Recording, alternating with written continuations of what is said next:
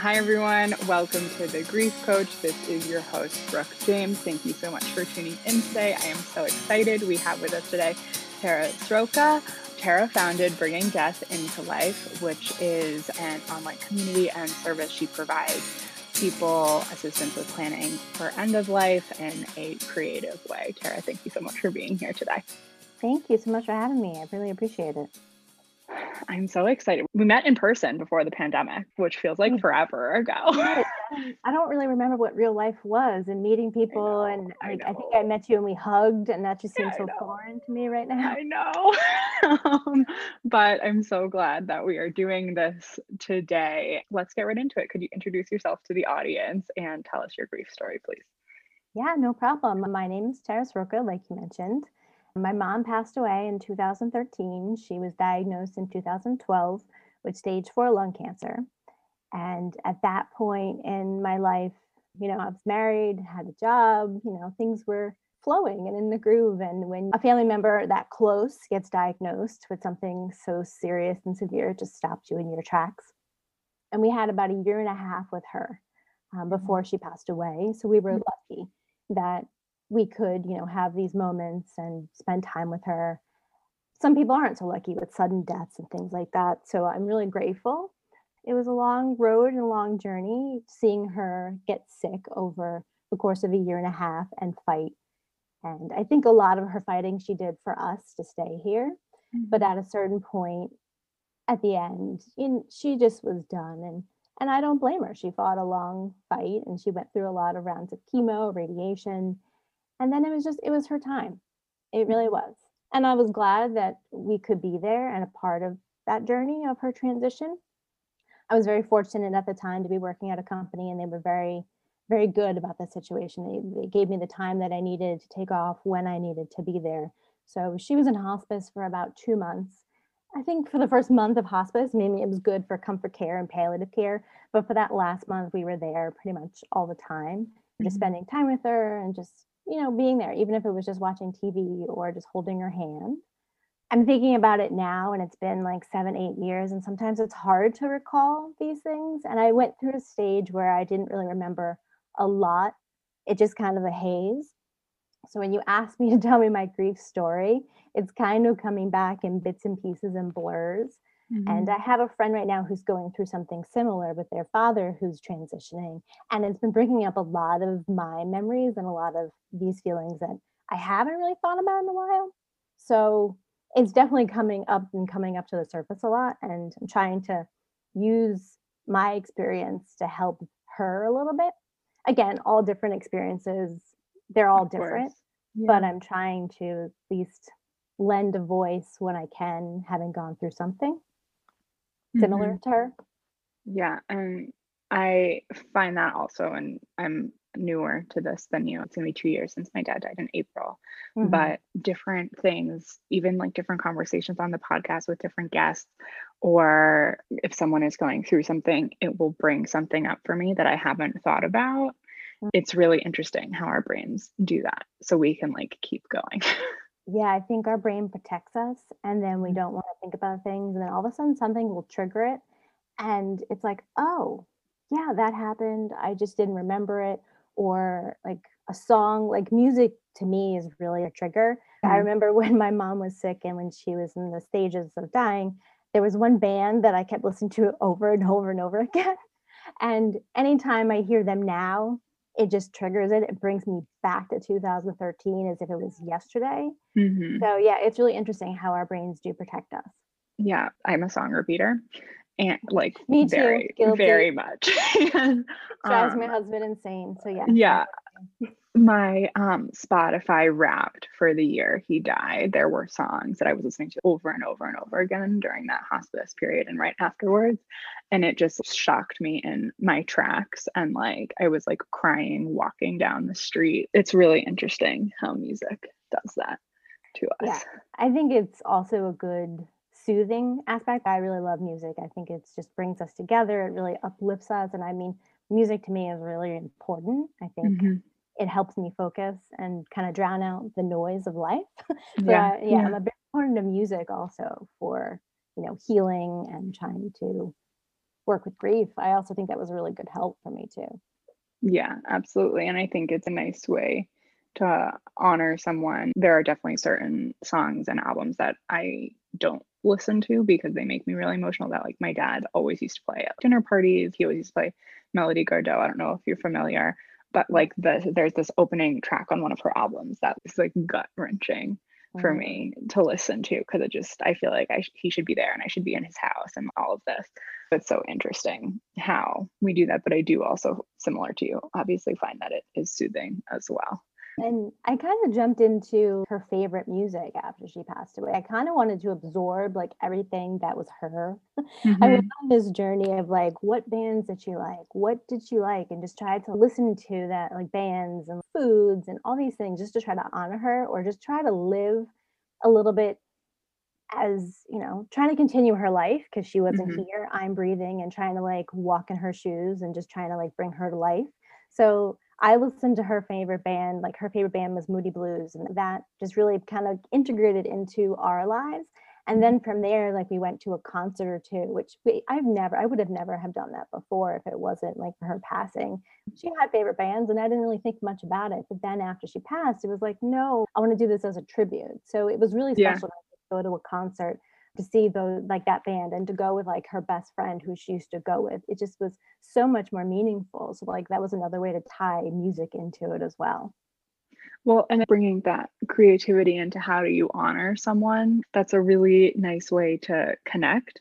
And some people might think it's so simple, but it really is a way to experience something that like the person who you love who is no longer here to like be with them a little bit.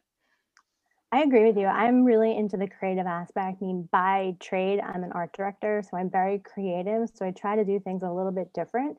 So when my Mhm, mom passed away and we went through all of her belongings and clothes, I kept a lot of stuff because a friend of mine was a quilter and he offered to take her clothes and make quilts of them. yeah. So we made them with some of her clothes and then some other fabric and patterns that, complemented it. So now I have two quilts, one that we use as our like, our on our bed, and then we also you have one on like our couch that I use daily. So just Mhm, being wrapped in her clothes just feels like another special way to honor her. And I also took some of her t-shirts and made them into pillows that we have around the house. So I tried to just not just get rid of a lot of things. A lot of people do, just it hurts too much. And everything is different for everybody. It's mhm. whatever works for you. But I'm a memory keeper and a scrapbooker, and I like to hold on to these things. I feel like just having something tangible connects me to that person. Mhm, So mhm. it's really important to recycle and reuse a lot of what she had. That was really her and her essence. So I'm Yeah. all about being creative in every aspect of end of life and end of life planning and just even like collecting the keepsakes. Yeah, and I think that those physical objects are a really nice way to, like, keep a connection going with someone. Like, my dad was really into cooking, so I have all of his cooking stuff, and my sisters, my brother and I, we actually have a storage unit because all of us live in small apartments in New York. I was like, "Okay, well, I wanna keep all this, like, really nice barware and, like, serving pla" like, because he loved to entertain, and so, like, in my imaginary house, like, however many years from now, that, like, I wanna be able to channel him in that. And I think there's like a lot of different ways. I'm a keeper. I keep everything. And it's always interesting when I talk to people who are like, no, get rid of everything. I'm like, why would you do that? like Yeah, and yeah. I love I Yeah. the idea of the quilting though. That's so beautiful. Yeah, it was great that my friend had offered it. I mean, I know there's services and people out there who do it, but yeah, if you have a friend or if you know how to quilt, I highly recommend it because it's just there's just something beautiful about it. It's with you all the time. It's just, it keeps me warm. It's just like a tight hug as if my mom was hugging me. Mhm. And it brought tears to my eyes when I got it. I mean, it took my friend a while to do it because it was an undertaking. And finally, when it came, it was just, it left me speechless. It was gorgeous. I looked at the fabric and it made me remember some of the stuff and some of the shirts she wore, some of the clothes she wore, and it connected to memories. Like I saw a shirt that she wore to like my bridal shower that, you just don't normally remember unless you're looking at pictures, and just Mhm. having that remembrance just brought that back to me. Those two quilts are really special objects to me. Yeah, that's so beautiful. So we can take a step back and talk about how your experience with your mom and after she passed, what motivated you to start your business, and then we can get into some of the more creative pieces that you focus on. Yeah, I definitely can. I mean, it took a few years, honestly, to get into the business that I'm in. It was, a long grief journey. And Hmm. eventually, a few years later, after, being in a better place, I realized how much I wanted to help people in this space. When I was going through everything when my mom was sick, we didn't really talk a lot about her dying. We didn't really talk about what she wanted. She wasn't really a big talker. And I tried, as a scrapbooker and memory keeper, I wanted to get to some of those juicy conversations and talk about these things. And I tried, but again, I was overwhelmed. I was in, shock, fear state. I knew my mom was going to die. Hmm. So I didn't really have the tools at that time to really dig deep and try to approach her. And again, she was not the most chatty person. I knew that we weren't going to go there. So I had a lot of regrets a little bit about not having certain conversations. Hmm. And I didn't know what she wanted. I think she talked to my dad about certain things that she wanted for her funeral, but we didn't really talk about them. And then during her funeral mass, again, we didn't know the priest who was giving the homily, the whole thing. And he said something in his words about my niece being my daughter. And it was just, we're there at her funeral service mass, and we're like, what is this priest talking about? And it just made me angry a little bit. And it's just like, there's got to be a better way to be doing funerals and memorials that are more personal. And even Hmm. at her funeral, I tried to infuse, some personality. She loved giraffes. So we had a giraffe floral display that we created. Hmm. And I tried to do little bits of, personality things here and there that really just made it different. Because otherwise, you go to funerals and they could be for anybody. There's nothing personal. And I tried. Again, that was in the beginning of this whole journey of trying to customize funerals and memorials for people. So I didn't really have the tools again for it. From there, over the next few years, I realized that there was just a need for it. We need to talk about death. We need to talk about it to overcome our fears about it. We don't talk about it because we don't want to think about it, because we think about, oh, if we talk about it, something bad's going to happen. Chances are probably that's not going to happen. So I just really look back on the experiences that I had about regret and things that I wish I did differently. And I really just want to help people try to think about things now while they're young and healthy, either for themselves or for their family or their parents, Hmm. because death is inevitable. It's going to happen. And the more we're prepared and plan now, it's for the better, because when people are sick, it's really hard to plan and think objectively. You're thinking Yeah. under, duress, you're thinking in a fear state mind, you're very emotional. Like, it's better to do it now. So I went through a long journey to try to figure out what I wanted to do. Like I mentioned, I work in advertising, and I needed to find more purpose after my mom passed away. And I think a lot of people who lose somebody super close, they kind of want more meaning in their life too. And they're like, what are we doing this for? You realize how fleeting life is and how it could go so quickly. So Hmm. I was just really searching, and I was like, what do I want to do? Like, how do I want to spend the next 40, 50 years? And I finally came to realize how important the end of life space is, and how much change needs to be done, and we need to be doing more. So that's kind Yeah. of how I came to it. It was a process. It was a long process, and I'm still trying to figure it out. I'm still trying to figure out how to help people, what is needed, and where to pivot, and what to do. Like last year with, during coronavirus, I realized the need for online memorials, because we couldn't be in person for Hmm. doing, funerals and memorials in person. So I wanted to offer, an online option. So I think it's always going to be changing depending on the needs, and also what lights me up, because if it lights me up, I'm going to be a better service to my clients and to my audience and to people I want to educate. Yeah. I get really excited and passionate when we start talking about this. So, like, I know that is my real calling, because I get really excited about it. I can't say I get super excited when I talk about advertising all the time. Well, and isn't that so funny? And I've had so many people on the podcast and spoken to friends who have lost someone. Like, loss really crystallizes that like so many things, like life is fleeting and like we need to be spending our time doing things we care about, spending time with people we care about. But so many people rethink their career and their day to day after a loss. And I, it's, it, like, you don't love it, but until you're confronted with this loss and the fragility of life, it's too scary to make a change. I'd agree with that wholeheartedly because I knew for a while before my mom was even sick, I'm like, I don't love this. It's a paycheck, it's a job. I'm good at it.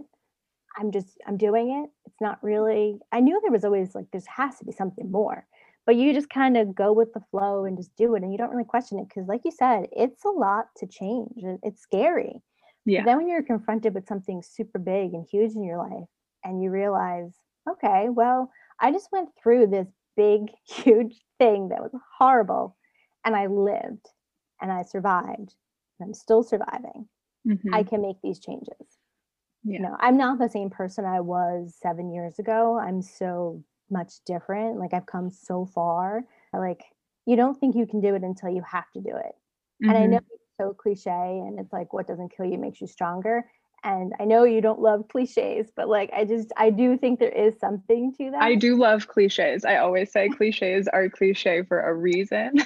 Like, I think it's so true. You kind of get to this place like, what's the worst thing that could happen if I go try this thing? That before, like, I mean, I worked in like finance, technology, management consulting, and I thought I had to go have the high powered job and like the blowout and the blazer. I hated it so much. And like a variety of reasons stopped working. We put my dad in hospice. And then that time afterwards allowed me to be like, okay, well, what do I want to do? What is exciting to me? And when I started the podcast, I was like, God, I want to be like the death girl. Like, that's cool. I'm single and like kind of dating, not really in coronavirus, but I was during the summer. This is too much information. But like, you don't want to be like the death girl. It's like, I promise I'm fun. Like, Oh, I I don't know. know. I have the same feeling. It's just like, oh, I'm the death friend. It's like, oh, Right. anything that ever happens where friends need something, anything related to death. Oh, I'm the person. But, like you said, though, about fun, you can have fun and also talk about death. I am a very down to earth, fun person. And I think humor is so important. And I think that's a lot of what's kept me sane in the last 7 years, specifically the last year. I think you need to keep your sense of humor. You can have fun and not be such a downer by talking about death. I think, we need to laugh about things. There is a time for seriousness, and I think there's also time for humor. Humor really uplifts us and helps us. It helped me so much. So, yeah, I try to bring death and humor together in a holistic way. And then you get to this place when you're going through a loss, either the hospice piece after, of this dark humor piece that if you get there is like very helpful. But like to the uninitiated is the first word that's coming to mind. They're like, what? Like, so, I'd agree with that. I think you have to go, when you go through it, you can see the humor and the darkness of things. But when other people who haven't experienced it, and you may say something that other people who've lost people may get, but other people may not. They may look at you, and so be it. They'll get it one day.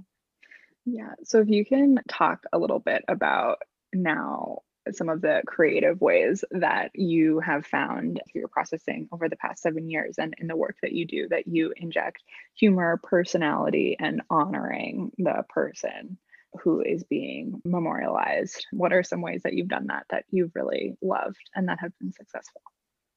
You're talking more about like with the online space of online memorials, or Online or in person, like I think we'll go back to those soon. And there are people who are doing super, super, super small services now, but things that you've seen, I've talked about this not in a while, but like for my dad's service, we did it at the Jane Hotel, which I previously had only danced on tables and couches there at like 3 a.m. And it's this like beautiful looking, like your uncle's like upstate, like big living room.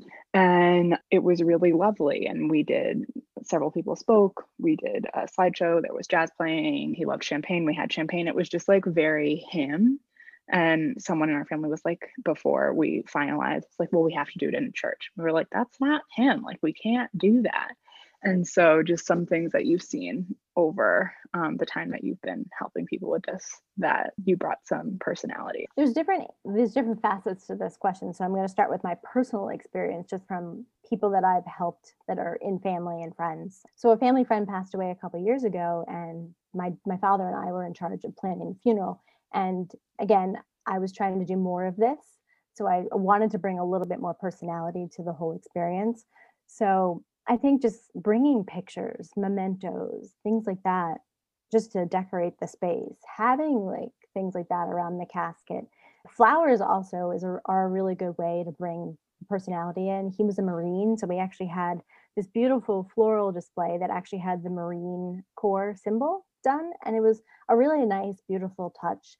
Just something simple, like you don't need to go overboard with everything needing to be personal. It can just be like a couple of things here and there. And Mhm. then we also had a couple of his friends who are musicians.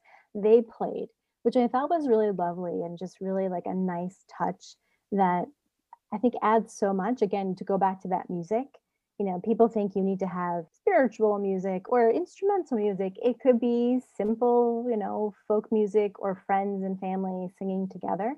So I think that was really, really beautiful. That Mhm. was really unique to him. I think I mentioned again, flowers seem to be I kind of gravitate towards them because you can do a lot with them. And funny enough, I don't really love flowers. Oh, But I'm really? with my mom's funeral. I talked about the giraffe sculpture that we had done with the flowers, and Hmm. that really added extra creativity to that. And, again, with photos, displayed all over. And then in helping people plan, again, I work with a lot of people who are younger, plan for the future. So they're not really carrying out their wishes right now. But we've created a lot of interesting plans for people. Like one client wants to have like a backyard garden kind of service memorial at twilight with tea light candles and have like a dinner picnic outside. And that just sounds so lovely and gorgeous. And that really summarized my client. I mean, it really spoke to her, and having pictures, hanging from like trees, and really brings in the idea of nature.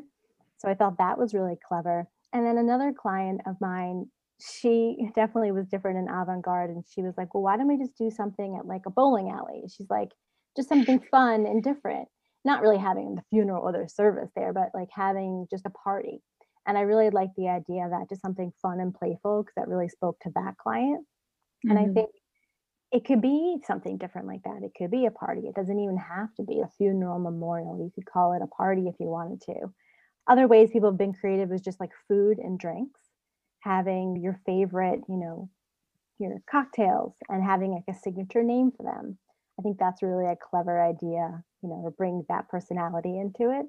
And then for the online memorial space, I've been working with clients and just really trying to bring in the idea of their essence in their life. And I try to create graphics that go with that. As an art director and a designer, I try to have like a personalized invitation and a welcome screen for Zoom that really captures a little bit of their life. So I had done one last year for a friend and just really read through her father's obituary and just got a real good sense of who he was.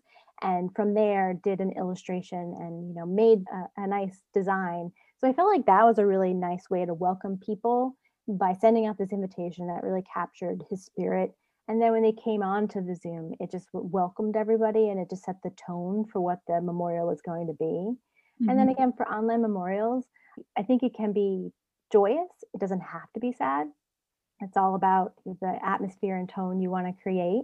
So if it's poems instead of readings, or if it's music again, like something different and interesting, having family or kids involved, doing things a little bit different, it's really just about shifting the perspective of doing what we normally would do.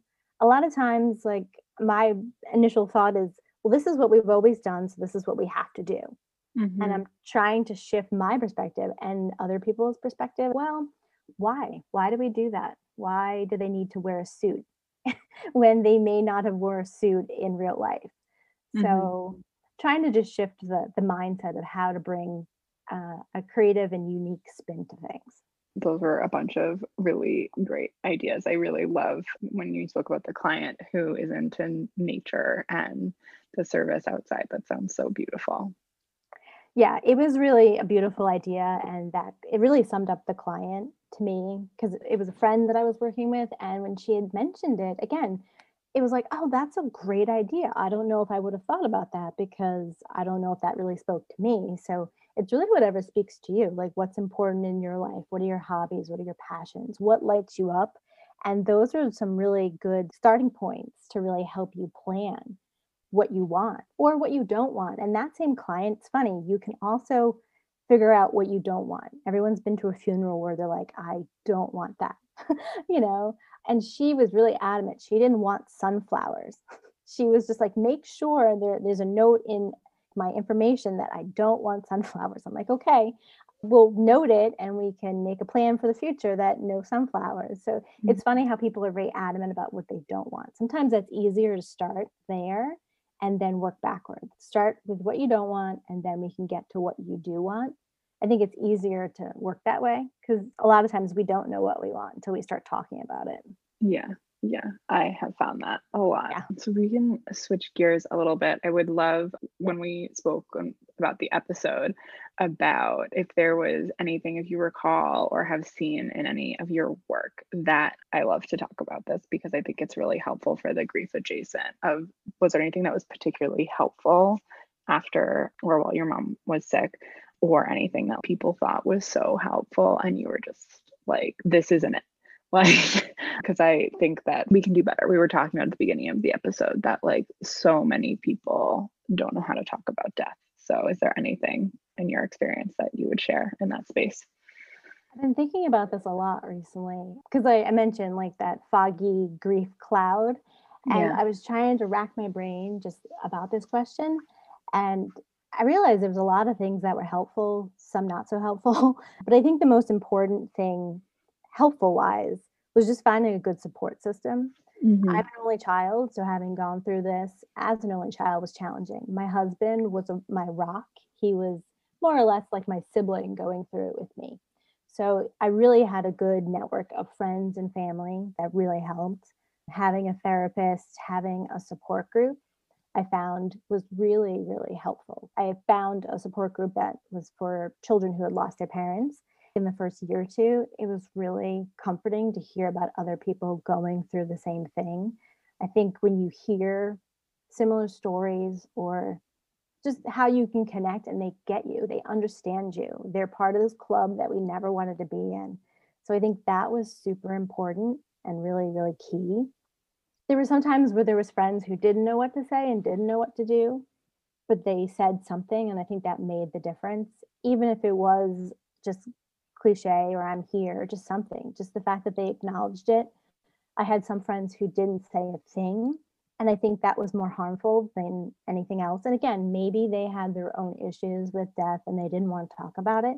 I see that now, but during the process, it was hurtful. It felt hurtful. Like when I had seen some of these people daily, I worked with some people or just in general. And I think it was hurtful and it made me mad.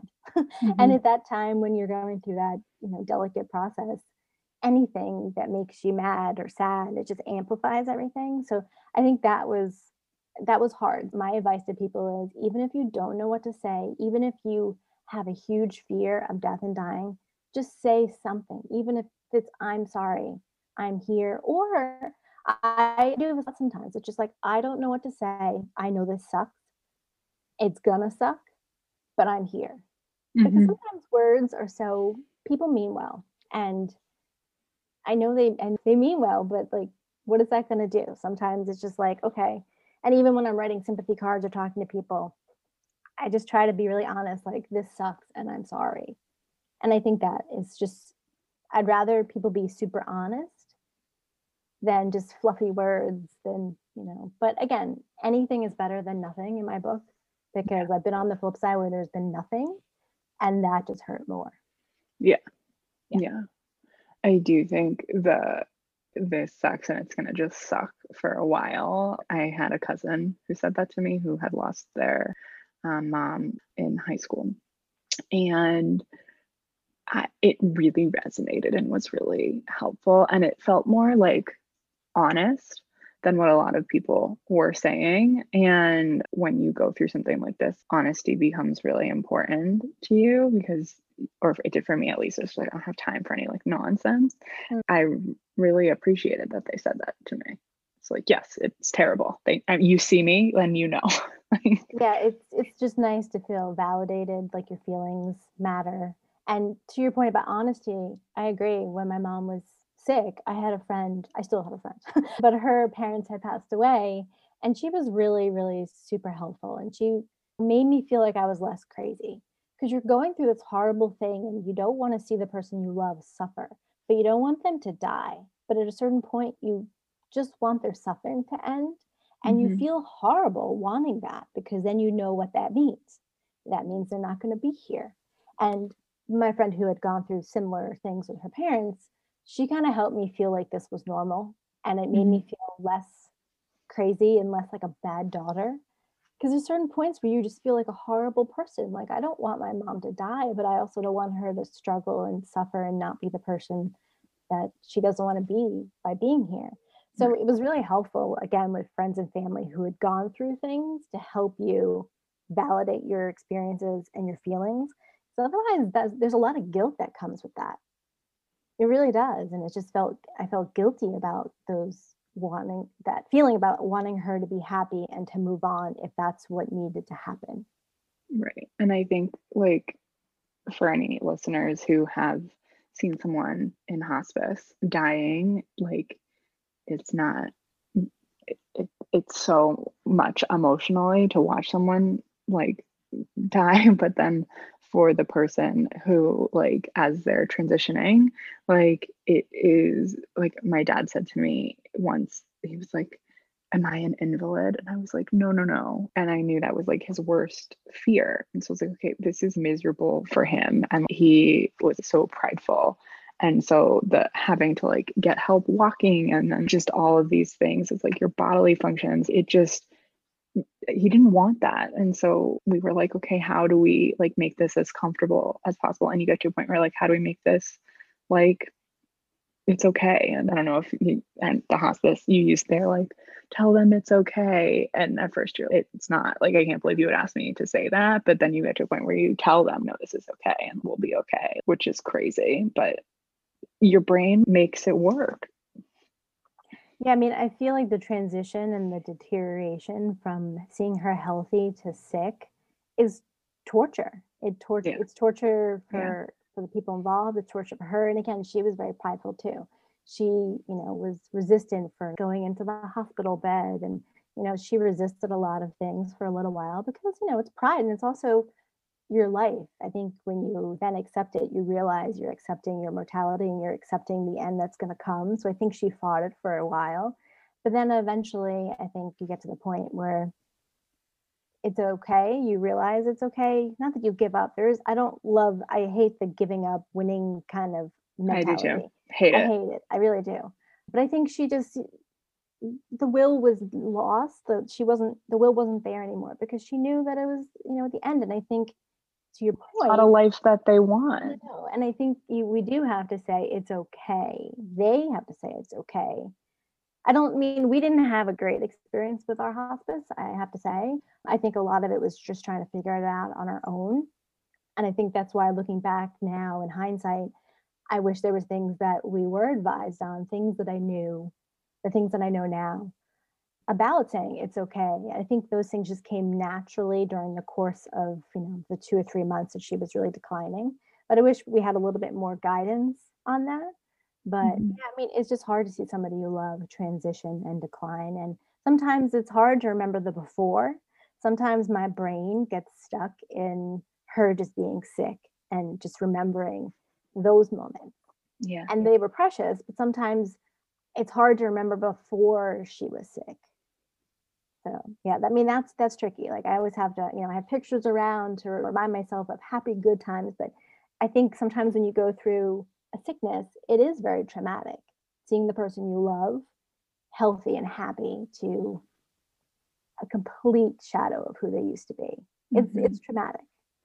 Absolutely. And I don't know if you had this. We had a ton of people told me talk about this on the podcast because I talk about it all the time because it was really touching for me that people came in from all over the world to say goodbye to him, his like close friends. And we have a huge family, so like a lot of family was coming, and my aunt was like, do you feel like you're getting the time you need? And I was like, that's not him anymore.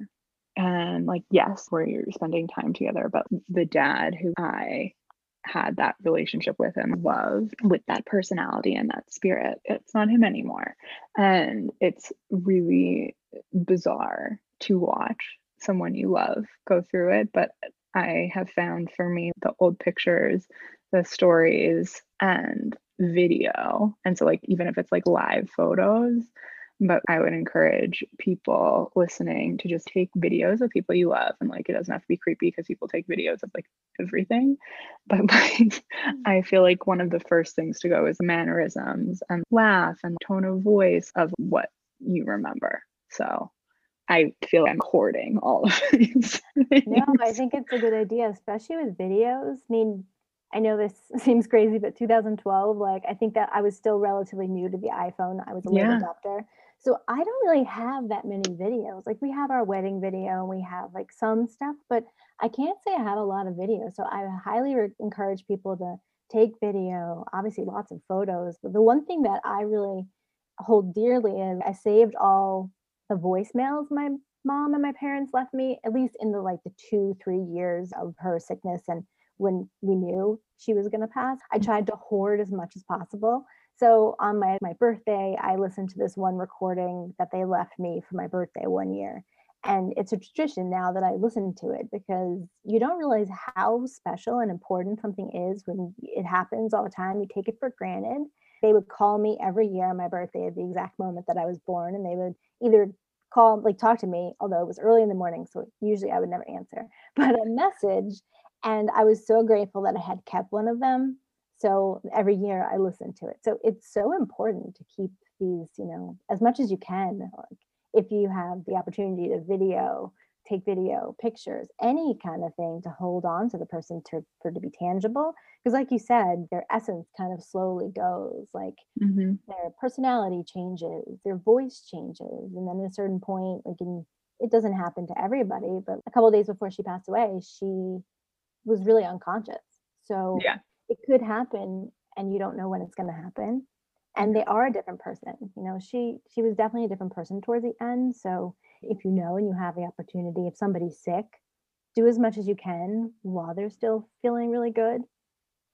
I definitely encourage that and Yeah. try to overcome the fears of thinking I'm doing this because I know this person's going to be, dead in a couple of months, years, whatever it is. Just try to get over that fear of that thought and just do it because your future self is going to thank you. I Mm-hmm. think there's a lot of things that I didn't do because I just didn't want to go there because then in my mind, then, oh, she's going to be dead. But I Yeah. think I wish I had kind of overcome that fear to have a little bit more of those, tactile videos, memories, conversations we didn't have. So I highly recommend that. Yeah, and there's all these like great services now that you can get stories of family history and all of that stuff. I realized like a week or two before he died, and he was like on painkillers. My family had done all of this really cool stuff, and like my grandpa was a Broadway producer, and my dad worked for him, and they had all these like crazy stories, like lived in London and like whatever. And I realized I was asking my dad the story of the show my grandpa produced, which was Man of La Mancha, Okay. and of like, yeah, and how that happened. And he was like, I can't do this. And I Mm, was like, fuck. I was like, the story's gone. And yeah. so if there's ways you can interview people, even if they're not sick, that's something I would suggest to the audience. And I think there's so many great ways that you can do that now. Yeah, there's Really tons of great. services now. And again, I'm all about pre-planning and pre-thinking for the future. And legacy is a huge part of what I'm about, what I do, what I help people think about. Because like I said, when my mom passed away, I kind of was searching for all those meanings and all like legacy stories, anything about her. Because again, there was a lot of stuff about my family that we didn't really talk about. Hmm. So after she passed away, I threw myself into like the family tree, thinking I was going to get answers in the family tree. And it was Yeah. fast. I really didn't get the answers I was looking for. But I think if we start early now with legacy projects and all these different things that are available to us, there's so many things like online now, books that people can write. You can hire somebody to interview you and write your own autobiography, which I think is amazing. I just found out there's several services about it. And I love that idea because then stories are going to be lost if we don't pass them down or tell people.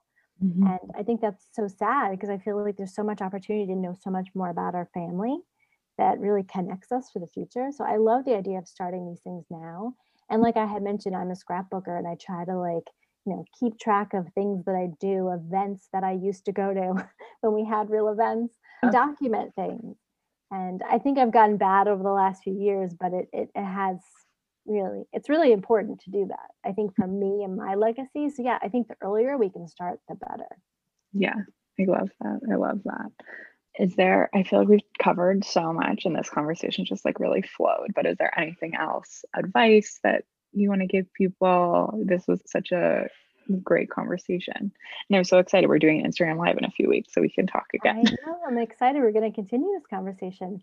It's hard to know more. I feel like I could talk about this for hours. Like I really can. And I think once I start talking about it, it just flows. A lot of times I don't talk about my story, about what I went through. And like I mentioned in the beginning, we have a family friend who's going through something. So my husband and I have been talking a lot about like their experience, our experience, and sometimes he'll bring up something and I'm just like, oh, I just can't think about this. I can't talk about it right now. Like it just, like you said, it brings up feelings. So like sometimes it's okay not to talk about it. Sometimes like you should talk about it. I think one thing that we had talked about on another conversation is just sometimes you can go around grief and you Mm-hmm. don't go through it. And I think that is really important to notice. And I think one thing that happened to me in the beginning, I think there was a lot of times I didn't want to do anything, and that was fine. And then there was a time where I wanted to just have tons of distractions and do all the things so I wouldn't have to be alone and I wouldn't have to think about things. And I think that gets old too. And I think Mm-hmm. sometimes you just need to be alone with yourself. You need to think about things. You need to really process the grief you went through, the experience. And that's not saying just writing in a journal that's going to solve your problems. I think it's a journey. It's going to take time, but I think we need to go through the pain of it. And as sucky as it is, like we talked about, I think trying to go around it is not healthy. And I Mm-hmm. mean, there were ways that I feel like I coped that were not healthy. I think I relied on like food, I relied on alcohol, like I relied on those things that numbed everything, that really helped comfort me and also numb the pain. But I think it was really important eventually to strip those things away because I realized those were just numbing the process. And it really was, they weren't helping me get through it. And I think it was just really just a crutch. And once I decided, I mean, food's a challenge. I love food. But I think I was drinking less and just using that as a comfort, once I started, taking that out and just really feeling what I was feeling, I think it helped me move through the pain. And I think we need to do that as uncomfortable as it is. I think we need to find comfort in the discomfort. And I know that just sounds like that doesn't make sense, but I've been trying over the last few years to get comfortable being uncomfortable because there's a lot of uncomfortness in this whole process. Yeah. And if you spend the time earlier to be uncomfortable, it helps down the road, which is like no one wants to hear that, but it's really, there's not an easy way through it. And I think understanding that for those listening, I know we both understand, but that like you have to spend the time to just be like, sad and these feelings of like despair and like some days you can't even get out of bed or like you went out and went on a walk and like that's enough, like that's okay. And if we can all learn to give ourselves like the grace period to deal with these hard things and to think about them and like be alone with these thoughts, like or share memories, like whatever works for different people, that like it goes so far for like your long term relationship with grief because it's like a new part of you that's going to be with you forever. I think giving yourself the grace is so important, and like I said, we don't really talk about grief or death, so we don't really know sometimes how to handle it. So we think we Yeah. should be doing something. We think we should be at this point, or people, tell us like, "Are you feeling better yet?" Or they just pretend that it's done. And I Yeah. think we need to just give ourselves the time and the grace. And just like you said, if you took a walk today, if you got out of bed, that's enough. Like, just showing up and just being alive and present and just being there is enough. Mhm. I as a person who's very much into productivity and perfectionism here, it's hard sometimes because I felt like I was never doing enough. I felt like, "Oh, I'm here and she's not." There was a lot of survivor's guilt in a way sometimes. Mhm. Think about, she's not here, I'm living. Or there's not usually a day that doesn't go by I don't think about her. But on some rare occasions, if I don't think about her and then I realized, "Oh my god, I didn't think about her," then I feel a little bit guilty about it.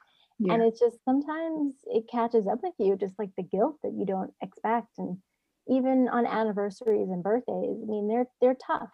They are tough, but then over time they get a little bit easier. And then, like this past just a couple weeks ago was my mom's birthday, and it wasn't as bad as it used to be. And then I felt bad. I'm like, well, why isn't this as bad? Why don't I feel as sad? And as time goes by and you have more perspective, and the more I learn, and the more I believe, the more I see, I feel that it's okay. Mhm. And I'm growing. My perspectives have changed. This doesn't mean I don't miss her any less. But there is that guilt sometimes. Do you feel that guilt sometimes about things?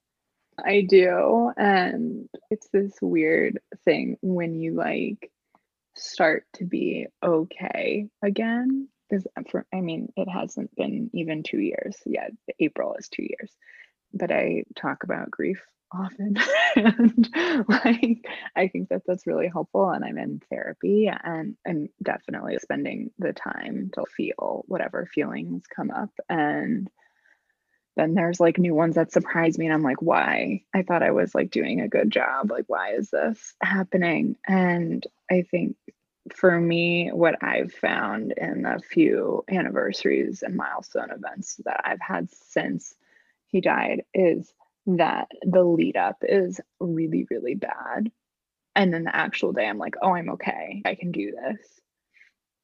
But the lead up, I'm angry, I'm sad, I am anxious. We have a big family. I mentioned a lot of us are very, very close.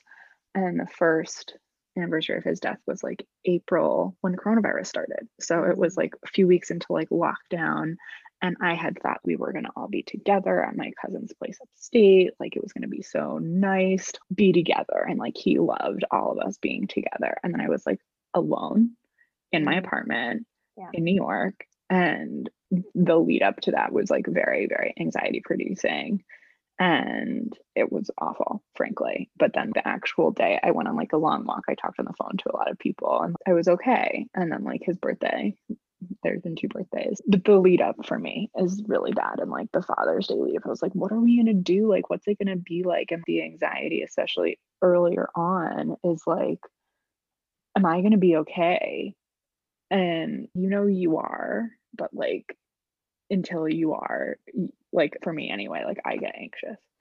So, I'm the same way, the anticipation of it, and it's interesting because my mom died in October, so every fall, and I've loved fall, I used to really love it, but right when September rolls around, there's something that internally happens where I don't know if it's what it is, but I have a feeling it's just my mental everything changes because I know October's coming, and that's just, like the leaves change, everything reminds me of the season of when she died.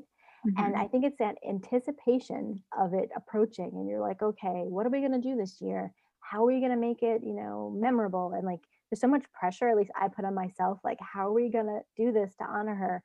And then when we get to the day, I just decided just to let's see just how it goes. Let's just be in the flow and just let it happen and try not to overthink it.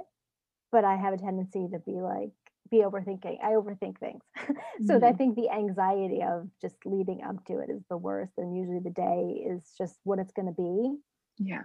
But yeah, I think that the anxiety, and I think that's just a lot of things. Like we get anxious about a lot of things we do, but then when we actually do it, Then you're it's like, not so, oh. I'm like that all the time. And I'm just like, oh, why didn't I just do it and not be afraid? And that's again, some of the reasons why I'm doing what I'm doing is trying to help people overcome their fears about death and dying by helping them think about it so then they can live fuller lives by not having it hang over their heads. I mean, it's hard not to have mortality hang over your head, but if you feel like you have a little bit of an idea of what you want and to talk about it, then I think it helps free people of those burdens and those fears. So Mhm. yeah, the anxiety of anticipation is worse than the actual doing. Yeah. And it's funny you're using the word anticipation because that's what my dad always used to talk about when we would talk about romance. Like my friends and I would like always go out there, and like my cousins, I have a bunch of cousins around the same age. And he would say there's like no anticipation. And like he was like a big proponent of like long distance relationships. He's like, then you have the anticipation and you see each other and it's wonderful and you have your own life. So it's so funny that that's the word that you picked. It is Like, funny, but I think there's something in that. I feel like he's in this conversation right now in spirit. I feel like there's a lot of things happen by coincidence, and I am a proponent in synchronicity and that connection. So yeah. I think he's here, and I think that he kind of inspired me to use that word. So Yes, yes, I think so too. So I think for everyone listening, it's so terrible. It gets better. Like I don't know. I don't know. it takes time. It really does. There's moments where I'm okay, and then there's moments where I'm not okay. 7 years, and it just kind of hits you out of the blue and stops you in your tracks. But it's part of me now. It's part of my life. Mhm. It's helped me find my purpose. So I don't feel like, not that it was in vain. I feel like we're all going to die. And I just feel like I'm very grateful for the experience of being there and being witness to it and having gone through it to be where I am right now. So I try to Mhm. look back at it in reverence because it really has made me the person that I am. And I think it's made me stronger. So that's sometimes why it's hard to look back because I'm a different person now. So Mhm. looking back, it's hard sometimes. But it makes me realize where I've been and where I've come to. Yeah. Yeah, I think that is very true. It changes us and helps us find this thing within us that we both went through and we're like, this is terrible the way that this happens. Like we must do something about it.